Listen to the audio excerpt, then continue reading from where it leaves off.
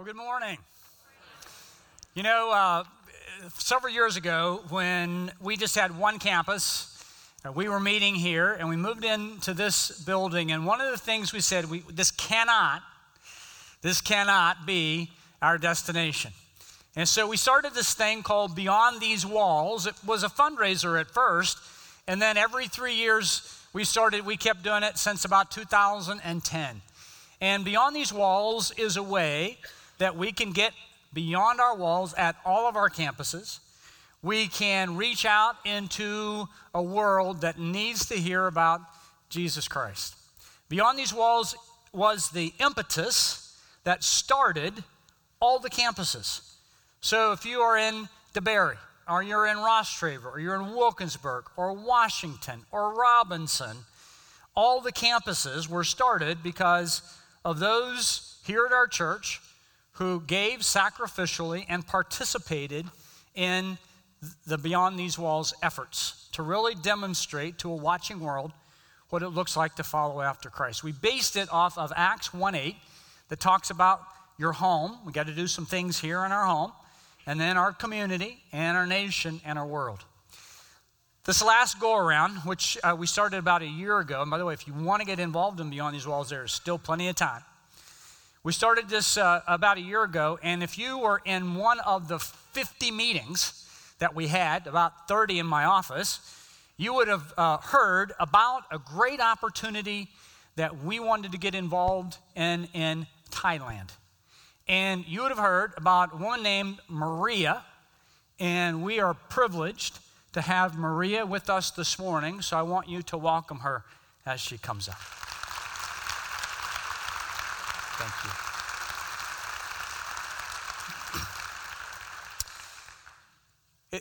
It's humbling to be with Maria, and it's a privilege for us to partner with her and her ministry. So Maria is in Thailand, and right across the border in Myanmar, what used to be Burma, there has been civil unrest for years and years and years.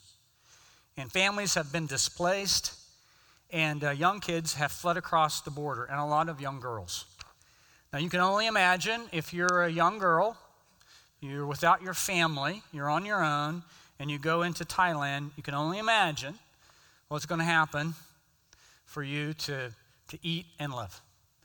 And so Maria, in what's called Faith House, has a place for many of these young girls to go. There they can be safe, for one. They can learn a skill so that they have business opportunities after they leave Faith House. They learn English. Most of all, Maria teaches them about Jesus Christ, his love for them and his care for them, and then disciples them and allows them to grow. And we've had 2 teams go over so far. We'll send some more over if you'll let us keep coming. Yeah? Okay. And again, what a privilege it is. Maria is doing for us what we can't do, right? All of us can't go to Thailand. But Maria is reaching out to those who are going to be sold into the sex trade, are going to be into prostitution, going to be in drugs, and she is saving their lives and their eternities through Jesus Christ. And it's a privilege for us to be a part of that. So I'm going to ask you to stand at all of our campuses, stand up, and we're going to pray for Maria as we also prepare for our service. Father, we thank you for Maria. We thank you for the ministry that you have laid on her heart. We thank you, Father, that from scratch you have allowed her to begin Faith House. And we thank you for the missionaries over in Thailand that's introduced Maria to us. We thank you, Lord, for the privilege we have to be involved in saving these young girls, these young lives from the sex trade, from prostitution, from all the things, Lord, that they're going to be headed to without the Faith House and without you. And we pray that you would encourage Maria in her work. We pray, Father, that you would provide everything she needs. We have this promise from you, Lord. We don't always have excess, but we always have everything we need to do what you're calling us to do. So, Lord, bring those girls to her home. Enlarge in it so more can come. And I pray, Father, that you would bless Maria, bless all that work at Faith House, and bless those girls. Bring them to yourself, Lord, and ground them in the essentials of the faith so they can live their lives honoring and serving you. Be with Maria and be with us, Father, as we look at your word today. In Christ's name, amen. Let's thank God again for Maria. Thank you very much.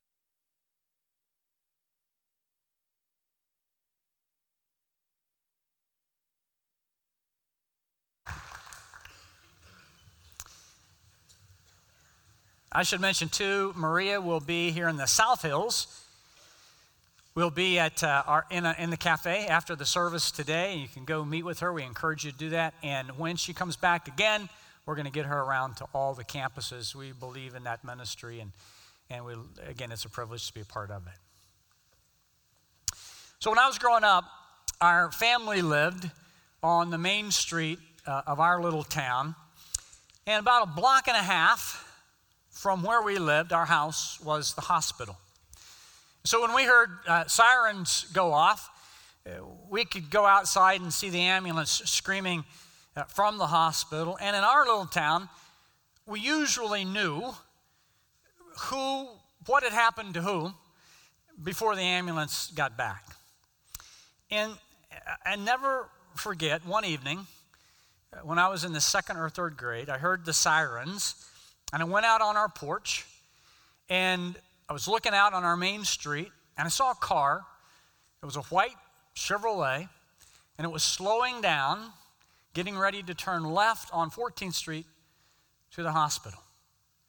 And even though that's been many, many years ago, in my mind, there is a mental picture of a person sitting in the passenger seat of that white Chevrolet with a charred, blackened face.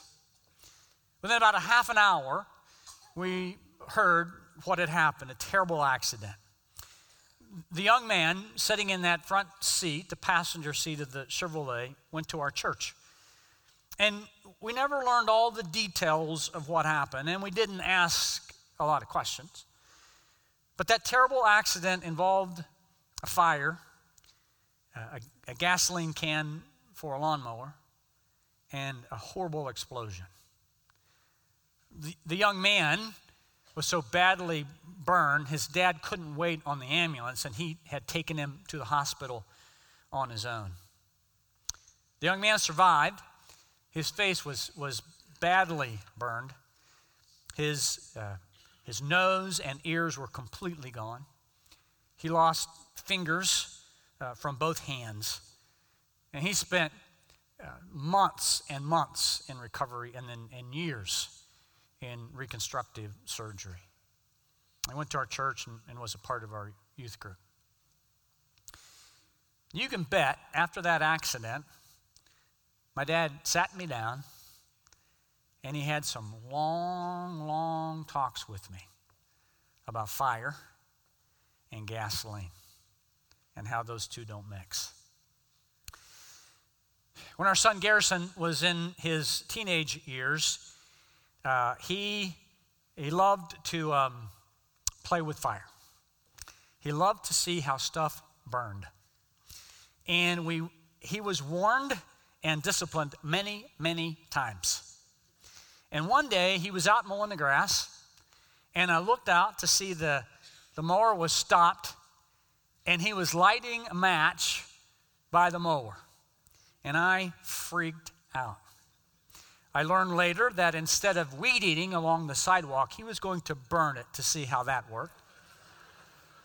But I went yelling and screaming and told him again that story and how dangerous that was. And from that day on, Garrison was forbidden to look at or touch a match or any lighting device without my approval and supervision. Today, Garrison is 29 years old. He lives in Oklahoma. He's married with 2 children, and he still has to text me before lighting the charcoal grill. I'm just kidding, but that's not a bad idea. Fire contained in a fire pit or a bonfire or fireplace. Man, it is warm, and it is soothing, and it is pleasurable. Fire is God's invention, and it's God's design. Through history, it has kept us alive, kept us warm, cooked our food. But man, when that fire escapes its boundaries, it comes in contact with flammable substance, just like the wildfires in California, it can do some serious damage, can't it? So can the burning passion of sex. It's God's idea. It's God's design. It's his gracious gift. And within the God-ordained boundaries of marriage between a man and a woman, it is beautiful. It is pleasurable.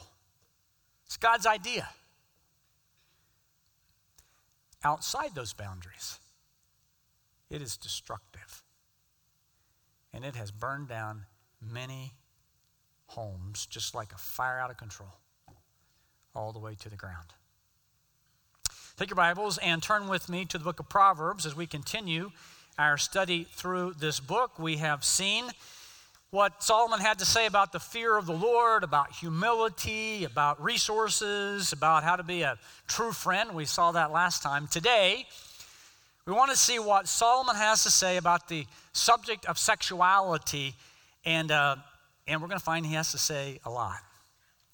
We're going to see 4 observations and then give 3 applications. Here are the observations: the importance of teaching sexuality to our children, the reality of sexual temptation, the characteristics that cause us to fall, and the dangers of sexual sin.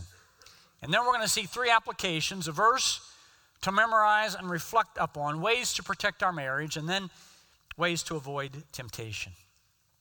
Now, as we've studied through the Proverbs, we've seen that sometimes you go through a chapter and there are several different subjects right back to back in that chapter. So, for instance, you could pick up chapter 19, and within a span of 10 to 15 verses, you're reading about money, and then you're reading about lying, and then you're reading about anger, and then there's a proverb on marriage, and on it goes. And we said Solomon did that because that's how life is. Life is kind of random like that. Things come at us. But when Solomon wants to talk about sex, he says, I'm going to gather it all together.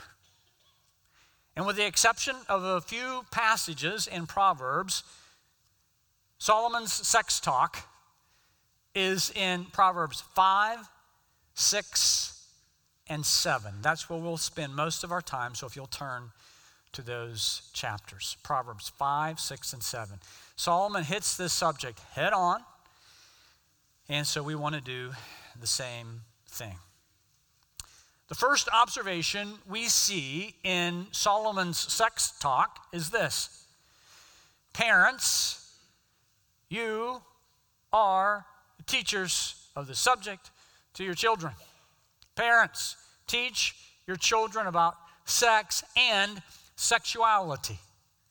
Now remember, Solomon is writing this book to parents to instruct their children. This is a book for the next generation, an inspired textbook for parents to teach their children, an inspired textbook for mentors to teach their students. And Solomon says that one of the things we as parents have to teach our children is this area of sex and sexuality.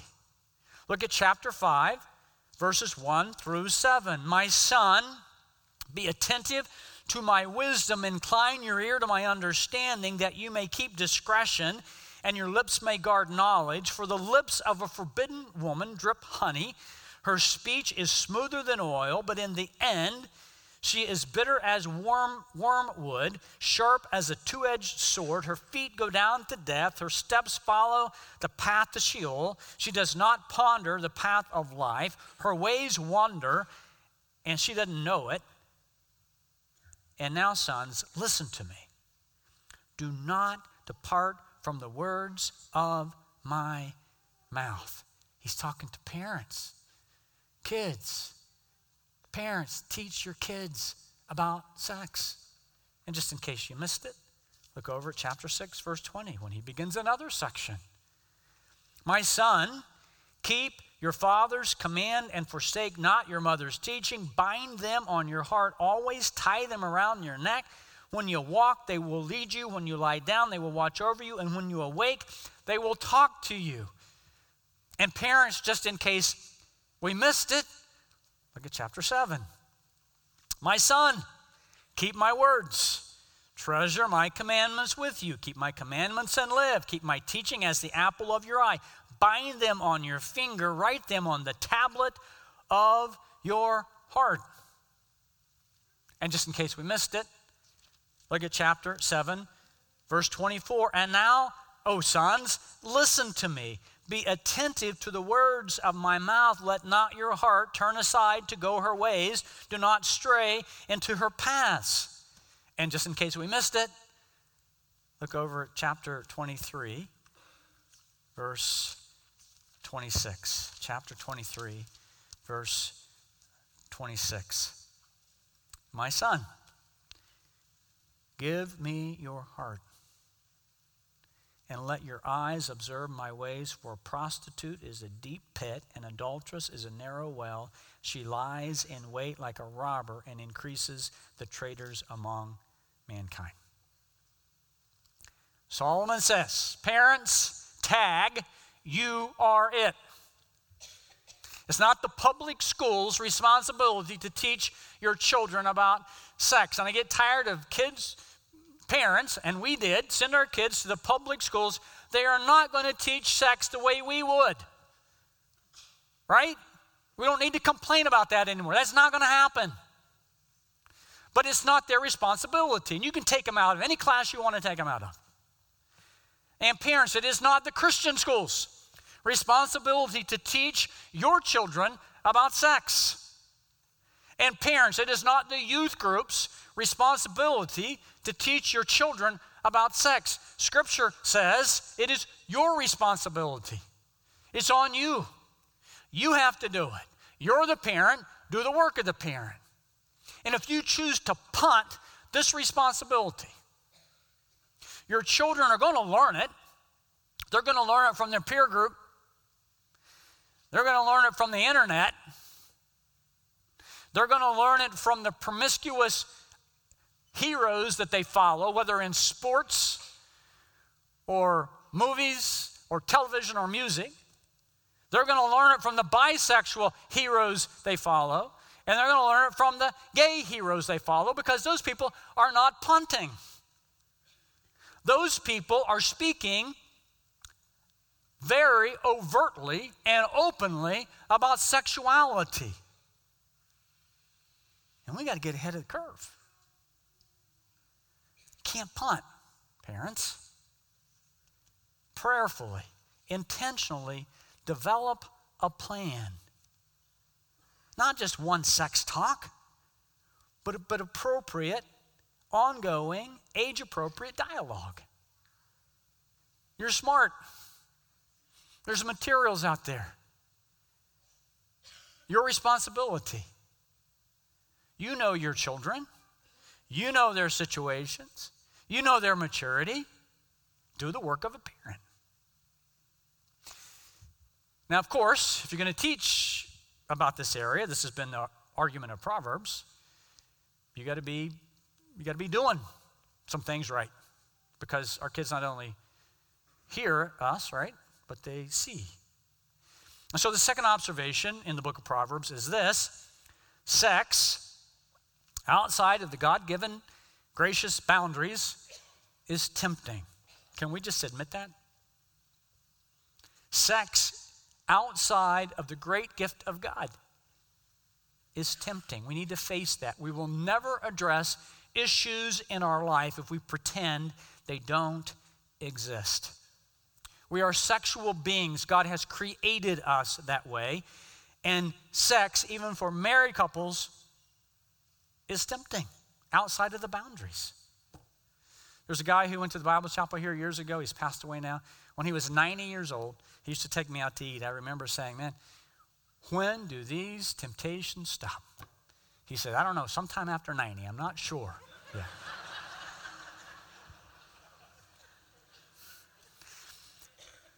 One other person looked me in the eye seriously and said, you know what? I don't get it. I don't know why everyone's tempted in this area. I just don't get it. And I'm not. But he was. And he fell.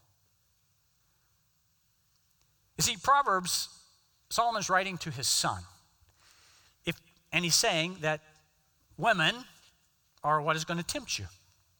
So we'll see that mostly in Proverbs. If he had been writing to his daughter, he would have said, men are going to be ones that tempt you.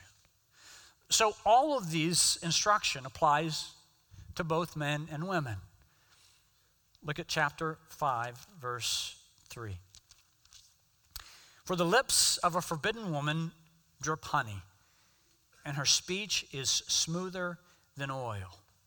But in the end, she is bitter as wormwood, sharp as a two-edged sword. In ancient Israel, there was nothing sweeter than honey. It's tempting, it's sweet. There was nothing smoother than olive oil. Tempting, it's smooth. Chapter 6, verse 24, Solomon says the tempter has a smooth tongue, always has the right words. In chapter 7, verse 21, with much seductive speech, she persuades him. With her smooth talk, she compels him. And here's the deal. When a person is in that mode, they lack a conscience. Proverbs 30:20, this is the way of the adulteress. She eats and wipes her mouth and then says what?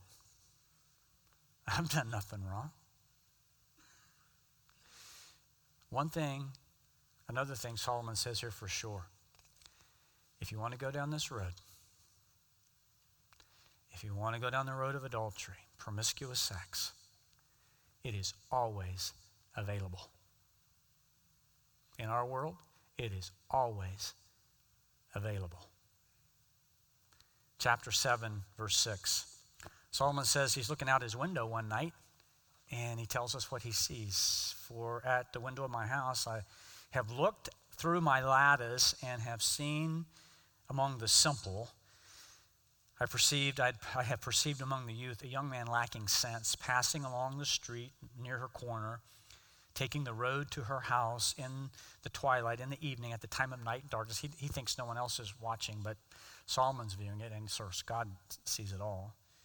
And behold, the woman meets him. She's not a prostitute, but she's dressed as a prostitute, wildly of heart. She's loud and wayward. Her feet do not stay at home. Now in the street, now in the market, at every corner she lies in wait. She's available. He's available. She seizes him and kisses him with bold face. She says to him, I had to offer sacrifices, and today I paid my vows. So now, come. I've come out to meet you and seek you eagerly. I have found you. I have spread my couch with coverings, colored linens from Egyptian linen. I have perfumed my bed with myrrh, aloes, and cinnamon. Come, let us take our fill of love till morning, because see, my husband's gone. Let us delight ourselves in love. My husband's not at home. He's gone on a long journey. He took a bag of money with him, so he's going to be gone for a while. If you want to go down this road, always available. Just this past week at USA Today, Lori showed me, did an article on a website. I'm not even going to mention the name of the website, but the tagline was "Life is short, have an affair." And you can go to the website. And I said, Lori, seriously? And I went to the website, and it said, check in here. And I said, Lori, look, I'm watching this. I'm not checking in to this thing. I want you to be accountable. I want to see this. But it said in 2015, it had a data breach in its database, and many people were very embarrassed, but they said they've got more people now than ever. And if you're interested in the statistics, Seattle, Denver, and Dallas are the top 3 cities. It's just available. So I want to tell this to you very directly. To you who are thinking about, heading toward, contemplating, or in an affair. So you're going to come to me and you're going to say, Ronnie, you don't understand, man. You don't understand. You've never known such intimacy. God put her in my life. And you're going to say, Ron, you don't understand. God put him there. He talks with me. He cares so much about me. And you're right. I understand the temptation, but by God's grace, I don't understand. But just let me tell you what Scripture says. Don't consider yourself special. You just happen to be the cheapest and most available piece of meat in a butcher shop. The butcher shop called lust. That's all it is. You are 7:22, like an ox going to slaughter. So don't consider yourself special. And don't dare tell me God put that person in your life. Third observation. Characteristics that cause sexual failure. Solomon says a lack of discipline is one. Look at chapter 5, verse 12. And you're going to say, it's going to be too late, but you're going to say, how I hated discipline and my heart despised reproof. I didn't listen to the voice of my teachers or incline my ear to my instructors. 5:23, he dies for lack of discipline, and because of his great folly, he is led astray. Discipline is being in God's word every day. When you go down this path, I'll bet you're not. Discipline is worshiping the Lord with our lives. These 5 essentials we talk about. When you go down this path, I bet you're not. Discipline is being connected with another believer who will speak into your life. You go down this route, I bet you're not, or you're lying to a lot of people. Lack of discipline.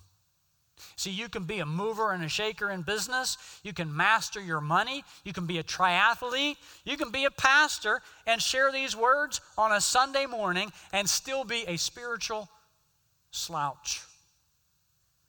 Lacking spiritual discipline. That's one characteristic that causes us to fall. Here's the other one, lack of sense. Look at chapter 6, verse 32. He who commits adultery lacks sense. He who does it destroys himself. Look at chapter 7, verse 22. All at once he follows her, like an ox goes to the slaughter, or a stag is caught fast till an arrow pierces its liver. As a bird rushes into a snare, he does not know that it will cost him his very life. And when you give in to sexual temptation, you can bet God is not happy about it. Proverbs 22:14, the mouth of a forbidden woman is a deep pit. Study that phrase, a deep pit, in Scripture. It's never a positive place to be. He with whom the Lord is angry will fall into it. That does not mean God's angry with someone, so they're going to go fall in a pit. It means when you're heading down that path, God's not happy with you. That's not what he created you to be. He gave you a great gift. You're either going to wait on that great gift or you're going to be satisfied with that great gift in marriage. That's not the place for you to be. And there are consequences to it. And he hates to see these homes burn down. Number 4.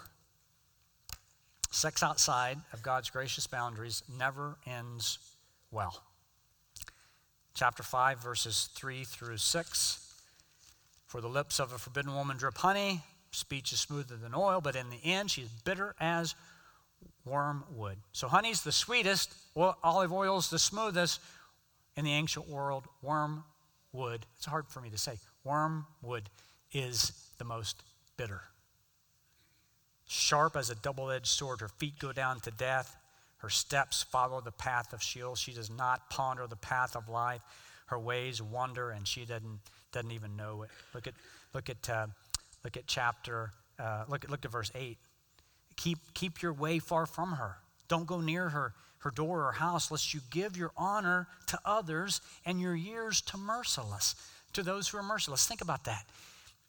Lest you give your years to others. You give away your strength. You give away your reputation. You give away your respect. You give away your money. Now you got to take care of 2 households. You give away years of being the dad or the mom that God has called you to be. But many recognize it too late. Chapter 6, verse 25. Do not desire her beauty in your heart. Again, it's tempting, right? Solomon says that. Don't desire her beauty in your heart. Do not let her capture you with her eyelashes. For the price of a prostitute is only a loaf of bread, but a married woman hunts down a precious life. Now, there are a couple ways to interpret that last line, but here's what I think it is. Prostitution is terrible, it's wrong, it's disgusting, it's sin, but it's cheap. But an affair with a married woman, married man, it costs you your life. It costs you, again, your reputation, your family, your kids, your marriage. The commitment, when you said, I'm going to be with you for better or worse, rich or poor, sickness and health, till death do us part. You just broke it.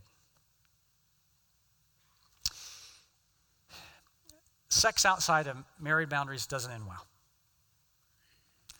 And Solomon, the writer of this material, was a case in point. Solomon is a reminder to us all, particularly those who are teachers and pastors. You can preach this, and you can write it, and you can talk about it, and you can memorize it, and not do it. We don't know when Solomon wrote the Proverbs, but he wrote every one of these that we're looking at, except for a couple chapters. But he just didn't practice what he preached. When he was old, 1 Kings 11, now King Solomon loved many foreign women from the nations concerning which the Lord had said to the people of Israel, you shall not enter into marriage with them, neither shall they with you, for surely they will turn away your hearts after their gods. By the way, that's why we read in 1 Corinthians, you don't marry a non-believer. They will turn your hearts away from God. God said, don't do that. Case in point, Solomon clung to these in love. He had 700 wives who were princes and 300 concubines. And you got to think, what was he thinking about that? But that's a whole other issue. And look at the next line. And his wives turned away his heart. But I'm doing evangelism dating. I'm going to bring that person to Christ. Oh, man, come on. You're going to disobey God to obey God? It doesn't work like that. Solomon didn't work for him. And again, he had 1,000, but still, his wives turned his heart to other gods, and his heart was not wholly true to the Lord his God, as was the heart of David, his father. Now, David wasn't perfect by any stretch. He had his issues. But there was always repentance. There was a tenderness there. So you got Saul, right? He's the first king. You got David. He unites the kingdom. And then you have Solomon. When Solomon was king, the nations of the world came to check out Israel. It says that in Israel, when Solomon was king, that gold and silver was as common as stones. The queen of Sheba came and said, man, I heard about this place, but it exceeded all my expectations. And people would come and they would have an audience with Solomon for his wisdom. And he blew it. He He blew it. After he died, Rehoboam, Jeroboam, they have a fight and there's a civil war. And the nation of Israel, this beautiful nation, splits in two. In the north, you have Israel. In the south, you have Judah. And they're killing each other. This nation that was united, they're killing each other. And then in 722 BC, the Assyrians came and captured Israel, took them away. And then in 586 BC, the Babylonians came and captured Judah and Jerusalem. That's when Jerusalem fell.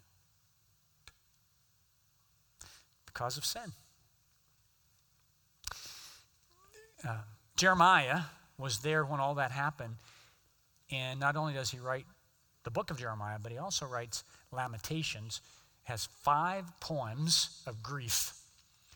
And here's how the book of Lamentation begins.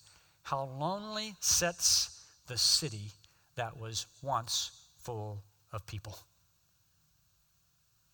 How lonely sits a person who once had laughter in a full home.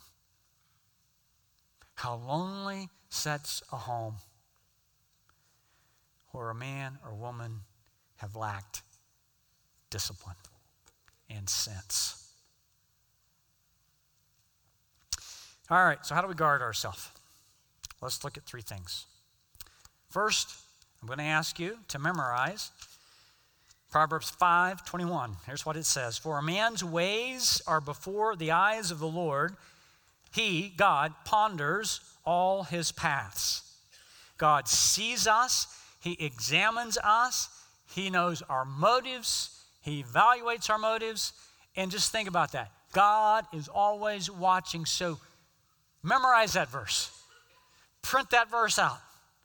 Put it on the screen of your computer. Put it on your desk so that when you're talking to someone across the desk, that's looking at you and you're reminding yourself, God, you're watching. I want to do this your way. Put it on your backpack. Put it on your gym bag before you go work out at the gym. Put it on your mirror when you get up in the morning.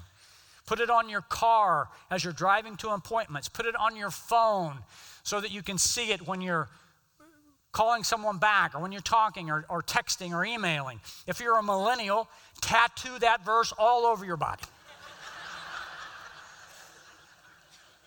I'm kidding. Just up and down your arms, that'll be fine. God's word speaks clearly to us. Don't be deceived. God is not mocked. Whatever a man sows, he also reaps, right? Second observation. For those who are married, nurture your relationship. 1 Corinthians chapter 7 says, if you're married, husband and wife, don't deprive yourself sexually, lest Satan come and tempt you. Now, I want to say this very clearly. There is never an excuse for an affair. Never. And when you are not satisfying your spouse sexually, while there's never an excuse, the natural temptation just gets cranked way up.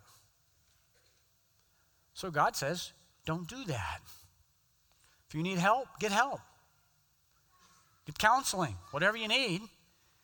But you need to be satisfying each other. Remember, Paul says your body doesn't belong to you anymore. It belongs to him. Your body doesn't belong to her. It belong to you anymore. Only it belongs to her.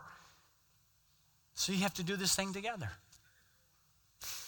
Marshall Shelley is a former editor of Leadership Magazine, and he wrote about a pastor friend of his who moved into a new town and went to the local ministerium, that place where all the pastors get together. And because he was the new guy on the block, they asked him to do the invocation. And so he did the invocation, and it got to the end, and he meant to say, and God, give us continued good success. But he got his words mixed up a little bit. And in his best pastoral voice, ending his prayer, he said, "And Lord, give us continued good sex." He said the room froze. He froze. And then finally, someone from the back of the room yelled out, "Amen."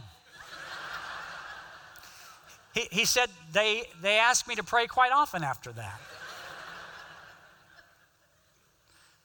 Proverbs chapter 5, verse 15. Drink water from your own cistern, flowing water from your own well. You know what Solomon's talking about here, don't you? Should your springs be scattered abroad, streams of water in the streets? Let them be for yourself alone and not for strangers with you. Let your fountain be blessed and rejoice in the wife of your youth. A lovely deer, a graceful doe, let her breasts fill you at all times with delight.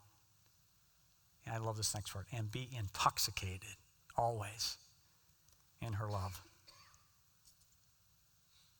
Why should you intoxicate yourself? Why should you be intoxicated, my son, with a forbidden woman? Rhetorical question. And embrace the bosom of an adulteress. Why would you want to do that? And then we get back to that verse. For a man's ways are before the eyes of the Lord.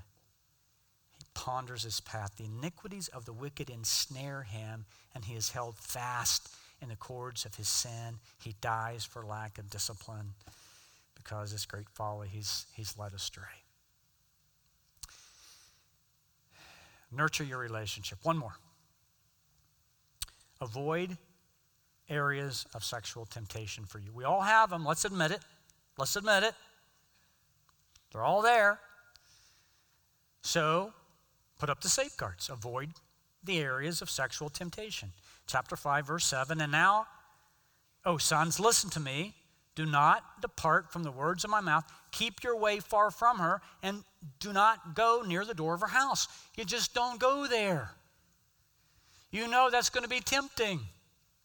You don't go there. You avoid that situation. You know what places are going to tempt you. You know what people are going to tempt you. You don't go there. I'll be so bold as to say, if it's between your job and blowing up your marriage, quit your job. Find a new job. We hate to lose you, but move somewhere else, because you don't want to burn down your house. If you have a friend, and remember last week, we're looking for that true friend, so we're working on, you need to tell them what your vulnerabilities are so they can keep you accountable and you can keep them accountable. Avoid areas of sexual temptation. Look at chapter 6, verse 27. Can a man carry fire next to his chest and his clothes not be burned? You don't have to ponder that one. The answer is no. It's a rhetorical question. Or can one walk on hot coals and his feet not be scorched? Again, no, you can't do that. You can't do those things. So, is he who goes in to his neighbor's wife, none who touches her will go unpunished. Man, there are consequences for sin. Verse to memorize. Put it where you need to put it. Nurture your marriage relationship. We have a marriage enrichment class coming up in the fall. Here at the South Hills, we'll see how we can get it to other campuses through the year. Be a part of that. Nurture your relationship. And then be smart enough to know this is a vulnerable area. I can't go there. Stay away from the door of our house. If you play with fire, what's going to happen? You're going to get burned. If you play with sex outside of God's gracious, God-ordained boundaries, you're going to get burned. Don't play with the fire of lust. Normally, at this point, we transition to our campuses, and all the campuses have their worship teams and sing different songs at the end. But we're going to stick together here for just a second, because we're all going to sing this song today. This is going to be our prayer. And at the campuses, you worship teams, you guys can come on up and get ready. This is a song that we've sung before. It's a favorite one for me. It's a powerful one for me because of the words, and it's a great prayer. Lord, I come, I confess. Maybe you have something to confess today. Maybe you're a teenager and you're not living sexually pure. It's a new day. You got to get that behind you. And you got to get the people around you that will help you. Maybe you're a young adult and you're cutting some corners. You got to get the people around you that will help you. Maybe you are getting close to an affair. Maybe today's the day you stop. I confess, bowing here, humbling yourself before God. I got to tell you, people in an affair are the most arrogant sons of guns I've ever talked to. And it's time for you to humble your heart before God, because only there you'll find your rest. You're not going to find your rest in disobedience. Never. Without you, I fall apart. Boy, we know that, don't we? We've tried on our own how many times? And it doesn't work. But you're the one, the only one who guides my heart. And man, I need that guidance. The verse goes like this: Lord, I need you. Oh, I need you every hour. Not just once a day in my quiet time in the morning, and then I check that off my list. I got to be in communication with you all day long, because every minute, every second, every hour, I need you. You're my one defense. I don't have any other defense. My righteousness. Remember, my right standing before you because of Jesus. You've made me righteous, and you're the only one who can allow me to live rightly before you. Oh God, how I need you. Let's look at a couple more verses real quick. Where sin runs deep. Again, this is a huge temptation for everyone. God has made us sexual beings. We can't even turn on we can't even drive down to the downtown Pittsburgh without seeing something on a billboard. So where sin runs deep, we know it, but we don't have to fall for it, because your grace is more. And where grace is found, that's where you are. And where you are, Lord, I am free. See, the world tells us you go chase this other stuff. That's really freedom. But we've learned the hard way, that's the most confining place in the world. It's only with Jesus we're free. Holiness, being set apart for God. That's Christ in me. That's the Holy Spirit living within me. One more verse. So teach my song. Here's our prayer. Teach my song. Teach my prayer to rise to you. When temptation comes my way, we already said it's here, man. It's coming. So teach me. Let temptation be the sign, the signal to begin to pray. And when I cannot stand, boy, there are times when it feels like this thing's going to bowl us over, doesn't it? Temptation is so strong. 1 Corinthians 10:13 says this: no temptation has ever come upon you that's not common to man, and God's going to either give you the strength to get through it or the way out. God will never give you a temptation that's too strong for you, as long as you depend on him. So when I cannot stand, I'm going to just fall on you, because Jesus, you are my hope and stay.